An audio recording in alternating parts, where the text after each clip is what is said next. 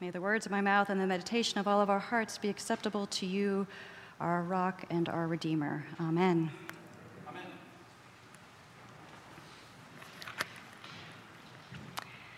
When my grandfather was dying, he was in his 80s. He'd lived a long and full life, a faithful life.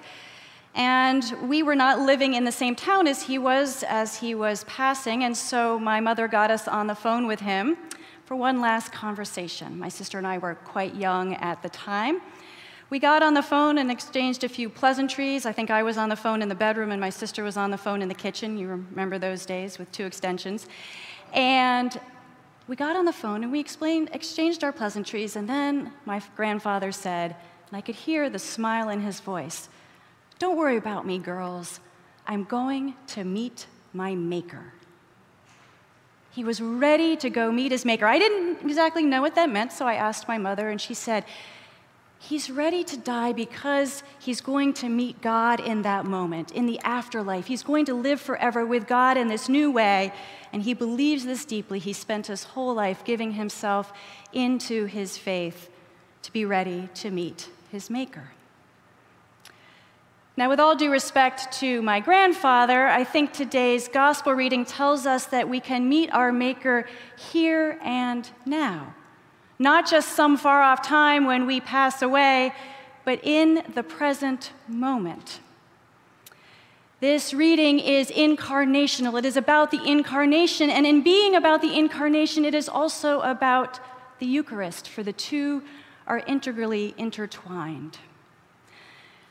Let's just back up for a second. We are in 5 Sundays of reading from the Gospel of John, chapter 6, and every single one of those Sundays deals with bread.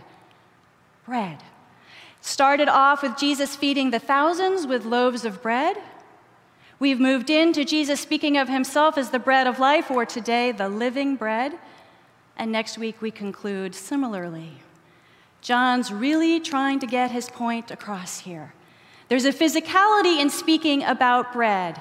These are physical verses, physical deeds speaking about bread, and sometimes very graphic as well. For Jesus also speaks about himself as the flesh and the blood. But first line he says, I am the living bread that came down from heaven, pointing us right at the incarnation. If we take out the word bread for a moment, we have I am the living one who came down from heaven. I am the living one who came down from heaven. I come from God. I'm standing before you. I am Son of God, God incarnate. And he uses this word, then he goes on and he uses the language of flesh and blood to get this point across, the physicality of his presence. It's like us, when we haven't seen someone in person, we've just been on Zoom with them for the last year and a half, and we see them and we say, here you are in flesh and blood. That's Jesus in flesh and blood in front of us, God incarnate, physically there with us. This is an incarnational text. And Jesus, if we add the word bread back in, is getting at something even more deep. He is saying, I feed you, I sustain you. I am the living bread. Bread was elemental. Bread really, truly fed people. It fed the Israelites in the wilderness.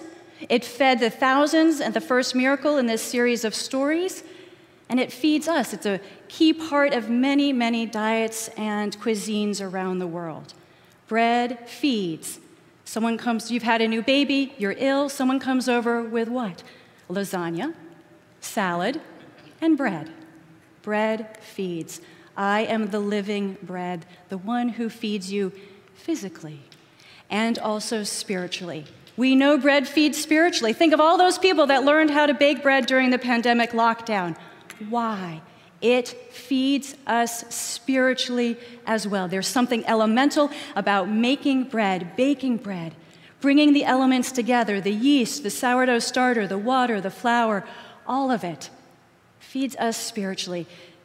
And so Jesus is using this idea of feeding us spiritually and physically by saying, I am the living bread. And yet Jesus offers us so much more than any sourdough boule or French baguette could ever. Feeds us spiritually in a way that we almost don't even know he's doing.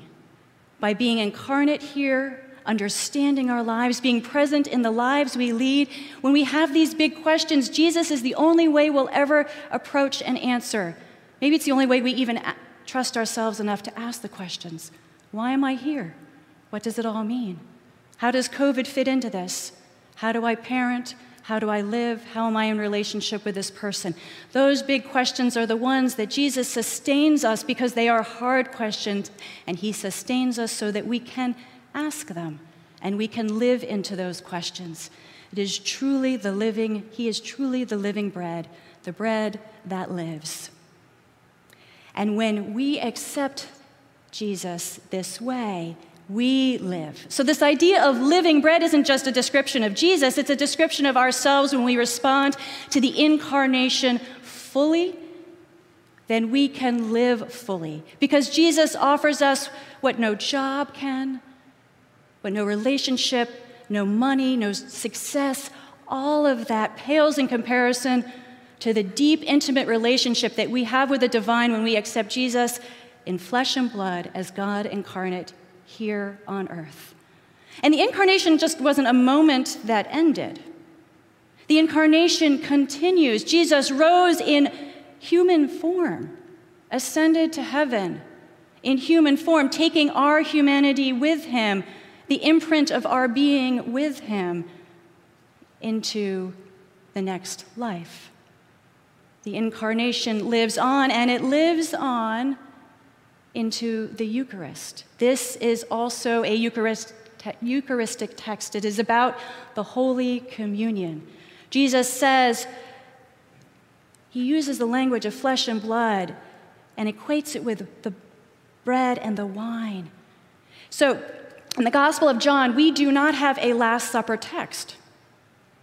That's in Matthew, Mark, and Luke. There is, before Jesus goes to be killed, it is the story of the foot washing. It is not the Last Supper. What we have in John, instead of a Last Supper text, are all these texts. These are the Eucharistic texts. These are the texts that point to the table, point to the Eucharistic prayers that we pray. And in the Gospel of John was written in 90, 100 CE, after many years, 60 years after Jesus died. He was preaching to a community of people that knew the Eucharist, that celebrated Holy Communion, that moment when we commune with God, celebrated that frequently, regularly, all the time. And so this text is building from the incarnation into the Eucharist, into our Holy Communion. Jesus says, those who drink my blood, and eat my flesh will live forever. That's what we say.